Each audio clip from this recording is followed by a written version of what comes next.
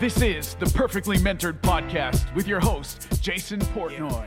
Just the other day, my assistant messages me. She's like, do you want to know how to... And I said, no, this is one of those cases of like, show me the baby. Don't tell me about the pregnancy, right? Like, I don't need to hear any about that. I don't want to learn this. This is all you. You go take care of this. Just have it done. And that's all that matters. So I have a term for that I've been teaching a lot of our students. I say outsource the outcome, not the process. Sorry, not outsource. Delegate the outcome, not the process. So in a lot of places in my company, I tell my team, because I have an amazing team and I trust them because they're freaking rock stars. I just say, this is the outcome I want. Is it clear? I will spend as much time with you clarifying the outcome. Yeah. Is my outcome clear? Yes. Good. Then there'll be how you do it is irrelevant to me. It's like Captain's Intent. It's not. I'm not like, I'm here to give you an opinion. If you have a question, if you have 3 options and you want me to pick, I'm happy to do it. Yeah. But I'm not going to get myself involved in the process. I do the same thing for certain things. I'm like, this is what I want done. How it gets done. Yep. You know, here are the limitations, right? You can't go spend $20 million to get this done, but here are the constraints. How it gets done, aside from that, don't care. Be ethical, be a good person, and don't waste my money, and we're okay. Absolutely. I'm curious, you deal with a lot of entrepreneurs, and with your success, I'm curious if you've had the similar experience. When I was getting started, the last thing I ever wanted to hear about in any program I went to, any mastermind, any coach, whatever it was mindset. Don't talk to me about mindset. I don't want to know I don't want to deal with this at all. The more success I've gotten, the more I realize just how critical this thing, and that 99% of this game is internal. That's my opinion. I'm curious to know if if you share the same thoughts or had the same experience. So, I loved personal development. By the way, my second domain name I ever bought was iwillfight.com. I like the fighter mentality. That was a big part of me, right? Because with my health condition, with everything I'd faced, like I had to fight through it. So I love personal development until like I started reading The Secret and all these things. And I immediately turned and I was like, and I've always called it woo woo. That's my term for personal development. Oh yeah, the woo woo stuff, right? You'll be surprised to know, till this date, I've never once attended a Tony Robbins event. I've spoken at a Tony Robbins event. I've never attended as an attendee, which is usually shocking for people in our industry and being entrepreneurs. I have been to only one actual personal development event. That was a 5-day event, and that was for Bob Proctor. And I was only going to sit for half a day, but he's smart. He put me in the front, and very day one, he said, I'm watching this guy. He needs to sit through this whole event. So I sat through the event. But I was very begrudged about it and didn't want to be there. And I'll tell you what I have discovered over the last few years. You're 1000% correct. It is because now that when I deal with people, I saw a quote by a billionaire, and it really, it's simple, but it really made an impact. So we all have the same amount of time in a day. Billionaires aren't billionaires because they work harder than a lot of us. There's only so many hours in the day, and there's only so hard you can work. So if you're at a level 10, you're at a level 10. Billionaires are billionaires because of mostly 2 things. 1, what they believe, and 2, the opportunities they choose. That's really all it is. You can simplify it down to that. And so for me, I'll give you a prime example. In 2008, the market crashes. It doesn't impact my business right away. And at that time, I'm doing about 7 to 10 million a year. By 2010, my business completely collapsed, and I was 1.7 million in debt. And we had dropped the revenue down to like 3 million. Okay, it was bad. It was catastrophic. During that same time, I'm having major health issues. I'm ending up at the hospital. I'm having all these issues. I got to go with most of my team. I let go of my office. It's really dramatic. I shut down my offices in India. Thank God for my best friend, who at that time was at car dealers. He came over, became the president of my company, saved, because I was down and out. Like I didn't want to do anything. And he kind of came in and he held the ground. And I had this moment where I was just like, I'm not going down. I'm not going out like this. But check this out. This is the part I really want people to understand. I went from $1.7 million in debt to paying that debt back and being back to an 8-figure company in about 18 months. So the first time it took me 6 to 7 years to do. The second time it took me about 18 months. What's the difference? It's right here. It's what I believe. See, I now believe I can build a $10 million a year company. Why? Because I've done it. So I see all the time people that are struggling to just even do $1 million a year. And I'm like, man, while you're building $1 million a year, I'll build 3 $10 million a year companies. Why do billionaires lose it all and then become a billionaire again 2 years later?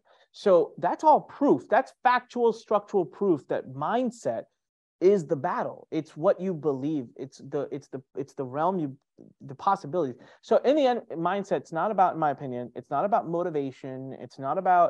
It's genuinely working on what you believe, because you are what you believe, right? It's so true.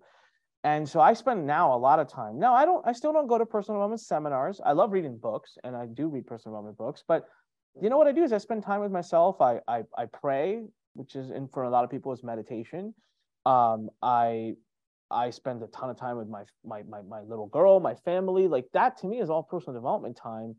And one of the biggest things I do is I invest in coaching and mentorship from people that are at least 5 to 10x of where I am, because they change my mindset. So I have learned to do a lot of personal development and mindset work, but what I have found for me, rather than go to a 3, 4, 5 day workshop, what works better for me is through observation. I surround myself with people that are already doing it. I learn by observation. That's a personal thing. I don't know if that's true for everybody. That's a very long answer, Jason, to a short question. No, it goes back. It goes. Crap. Like mindset is everything. But it also goes back to what you said. It goes to coaching, right? I think one of the most important things about coaching and masterminds is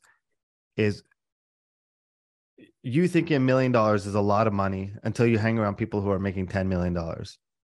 Yeah. And the only way for you to regulate that thought process is for you to see that to them, $10 million isn't a lot of money. They're aiming for $100 million. Yeah. And the only way to do that is to be surrounded by those people, because otherwise you'll never think past that. If you're hanging around people who are doing $50,000 a year, guess what? It's very hard to break out of that and do $1 million, $5 million, $10 million. Very hard. Very. So I joined a mastermind. I paid a lot of money. It took me a long time to be a part of it. It's a quiet, secretive mastermind. It's not in our industry. It's mainstream, worldwide. It's like a little Mensa society, but the ticket into it is net worth. You have to have X amount of net worth to be able to get in. And so, and notice how I said X. I'm not allowed to talk about it. I'm not allowed to name it. I'm not allowed to tell people I'm in it, but I can vaguely speak about it. So, it took me about 7 months to finally get acceptance into it. And I'm in. We meet every month, small meetings. It's a big mastermind, meets in small meetings. I meet with my small one in DC once a month. They just published data 2 months ago. So what they'll do is they'll like kind of canvas the entire group, and they publish data, and they put out like the chunks, like net worth of X to X, X to X, like what percentage of their members. All I know is that for all the success I've had, and in our industry, when I walk into a room, I'm typically in the top 5 or 10% of the room, if not more. I was in the bottom 5% of this group. And for about 10 minutes, that was depressing as hell. And then after I got past the little ego hit that I had, I was so excited. I'm like, holy crap, because I'm sitting in a room where people are nonchalantly discussing investment deals where they will write a check for one deal. That check is greater than my entire net worth. And they are talking about it while they're eating an apple. And I'm just like, wow, like talk about stretching your capabilities and your beliefs. And they're younger than me. And I'm like, you can't help but leave the room saying 2 things. 1, if he can do it or she can do it, I can do it. And 2, when I'm ready to do it, I know exactly who to call. So when I invest in coaching, I want to say like part of it, because I put probably about $200,000, $2 to $250 a year into my personal development. Masterminds are a part of that. And I'm not in a lot of masterminds. I'm in 3 right now. That'll get down to 2, but these 2 are like, I'm in it for very strategic reasons. I think that's the order of investments, right? Everyone wants to invest in real estate, invest in yourself, your business, then into passive. I want to talk about before I let you go, entrepreneurship as a whole, and where you see that going. I think I think during COVID, we had this big rise of entrepreneurs. Everyone's off work. And honestly, easiest time to ever advertise and grow a business was during those times. Yeah. And now we're going into, consumer index is low, economy. What's your take on what happened over the last 2 years, and where do you think things are going now? All right, I'll give you the raw. I don't know if this is, it's going to probably upset some people, but so be it.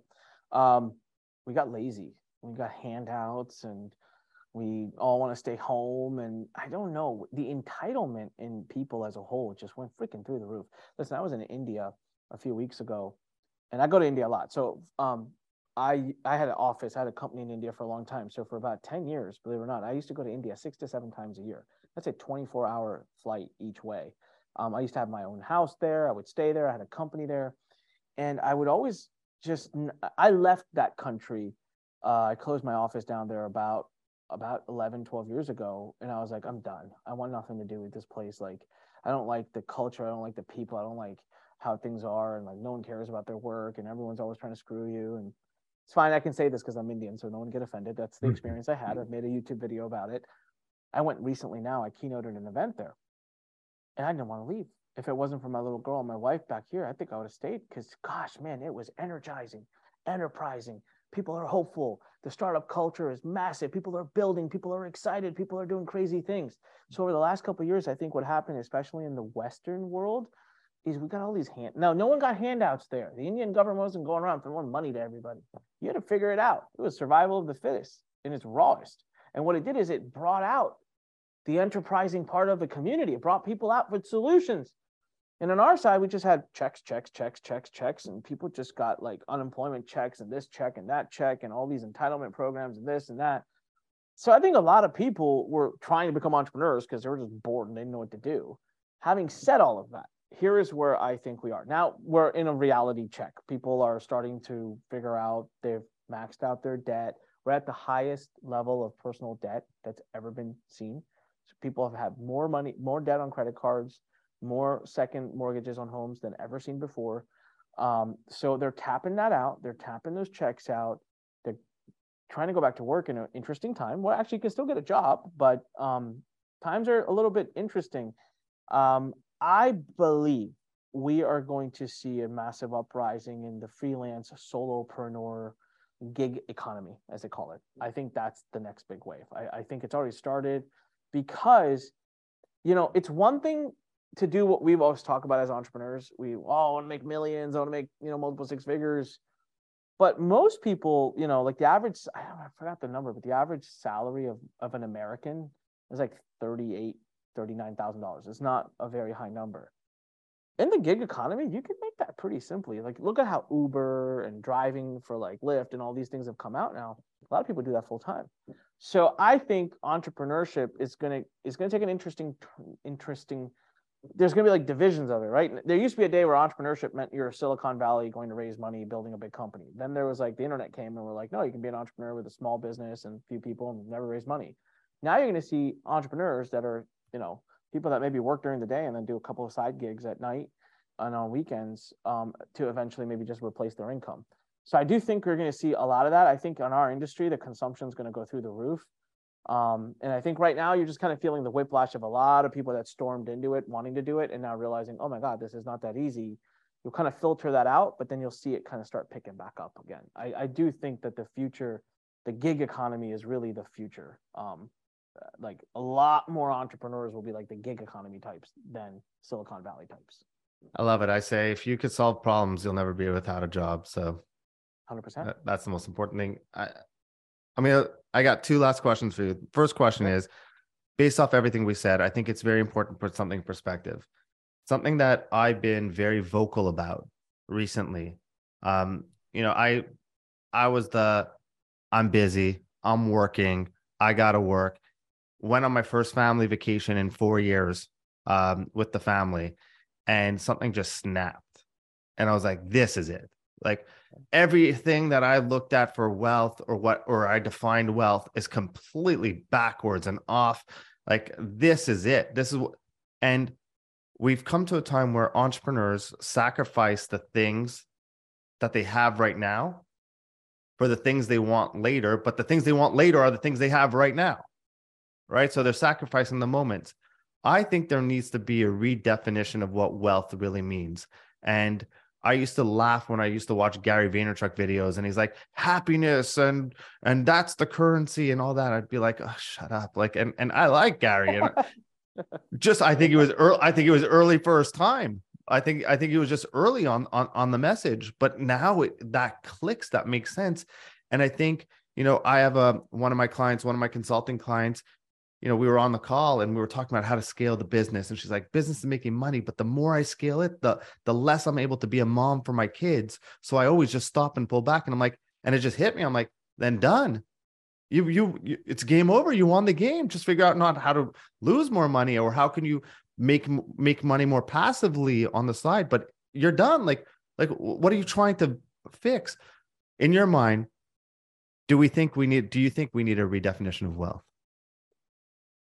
I mean, I redefined it, so I can give you a practical story. You're going to laugh. It's the most shocking thing. I'm known to do crazy things in business sometimes. I'm very much so about fulfillment. I don't like right now, if you wired me $100 million tomorrow, my life would change zero. I already live in my dream home, drive my dream cars, take my dream vacations. I'm very happy. Got everything I want.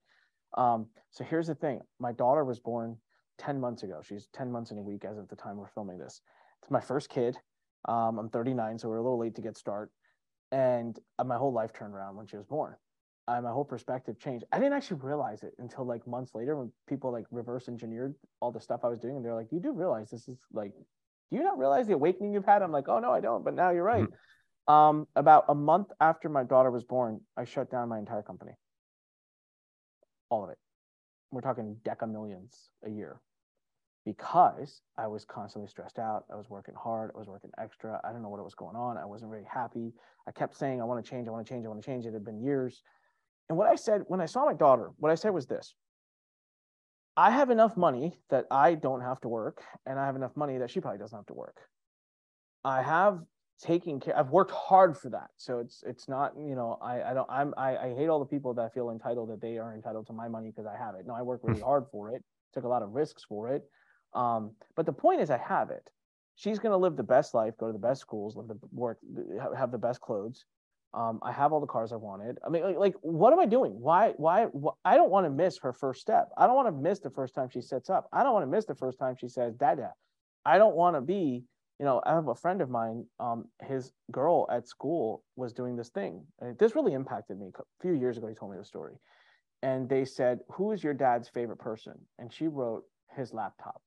And he told me that because it was a big thing for him. It changed him a lot. And I was like, dude, I don't ever want that. So for me, I shut everything down. I was just like, no, this comes first. Family, her, my family. I'm going to build the business around that. And so there's no exceptions there. There's exceptions in business. So I shut everything down and rebuilt. And here's the crazy thing. I had a student of mine recently tell me this. His name is Sam. Sam said, Anik, I don't think the laws of physics apply to you. I don't think you have only 24 hours in a day. I think you work a lot harder, because I've since launched more companies, done bigger things, and I've gotten more public. I'm expanding into other countries. And I laughed at him and I said, do you know something that's so funny, Sam, that you say that? Because in the last year or 10 months, I work less now than I've ever worked before. And I do 2 or 3 times as much because my daughter gave me boundaries that I don't violate. My mornings are with her. My evenings are with her. I don't work past 5:15 and I don't work before 9. Everything in between I'll give to work, but anything outside weekends, forget about it. You try to get me on a call on a weekend, it ain't happening. I'll let go of a multi-million-dollar deal for that. Because here's what happens. When I get up in the morning, I put on my $10,000 watch. I put on my $700 Prada shoes. I put on my nice clothes. I'm in my nice big house. I eventually get in my $220,000 Audi R8. And I'm not trying to brag. I'm giving the numbers for a reason, guys. These are all things that people think, I want these things. And yes, and I love them. And I'm not here to tell you shouldn't get them. I come to my office, which I built, which is a $4 million facility. All of that said and done, my favorite part of the day, none of that is my favorite. I do enjoy the car ride quite a bit, but my favorite part of the day is when I go home and I sneak around the corner and my daughter locks eyes with me and literally screams and starts crawling frantically and throws a massive hissy fit until I pick her up. That's my favorite part of the day. I don't miss that any single day. So the point here is wealth was redefined to me. And for me, my wealth, the wealth got redefined for me as freedom to make sure I'm present for every key moment in my daughter's life. I love it. That's what. I love it. And similar moment, my son, when he was, so I have a 4-year-old, a 2-year-old, and one on the way. My son, when he was like 2, was walking around with the phone, with a cell phone going, I'm daddy, I'm daddy, I'm daddy. And I'm like, oh man. And my wife's like, see, you're constantly on your phone. And you're right. I'm glad you realized these things early, because you can have it all. You can have a business, you can have happy, and you can be happy, and you can have the moments. You could have it all. You have to build it. And I think when people show me their calendars and it's constantly busy, and they're like, look how busy I am, I'm like, no, you're just a horrible operator and manager of your time. Or you're in the wrong opportunity. And that's something I really want to. Correct. But I used to have the biggest mess of a calendar, and then I looked at it and I'm like, man, this doesn't make me busy. Makes me awful with time management. I'm going to let you go. One question to bring it back full circle. And I waited on it because I wanted to bring it back full circle. What did that guy tell you to do on the internet when you were in that private forum?